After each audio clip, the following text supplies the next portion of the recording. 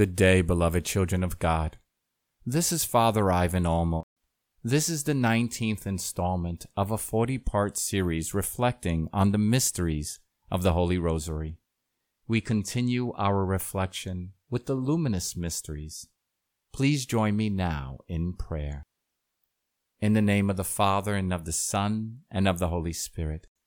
Amen. A reading from the Holy Gospel according to Mark. Jesus took Peter, James, and his brother John, and led them up a high mountain, apart by themselves. And he was transfigured before them, and his clothes became dazzling white, such as no fuller on earth could bleach them.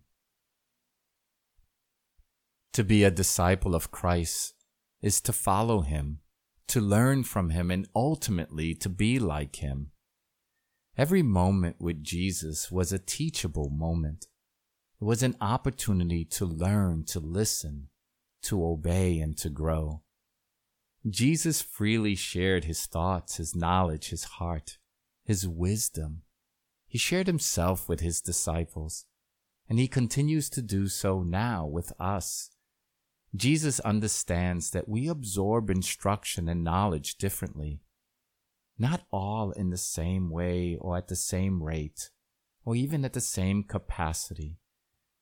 Our upbringing plays a key role in our development. It affects how we learn, how we teach, how we experience, and how we understand.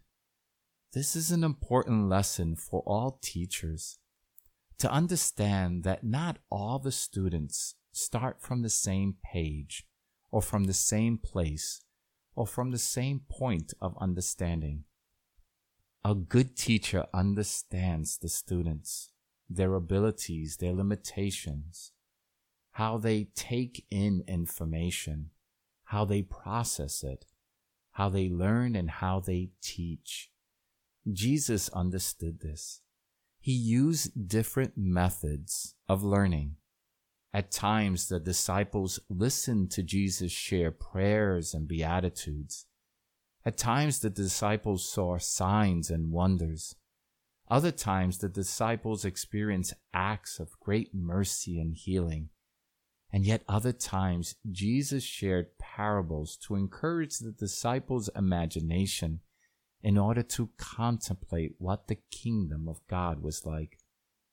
Through the use of these different styles of teaching and learning, Jesus reinforced the most important lesson of them all, and that is how to be loving, how to be kind and compassionate, how to be merciful, forgiving, and charitable, how to be like Jesus.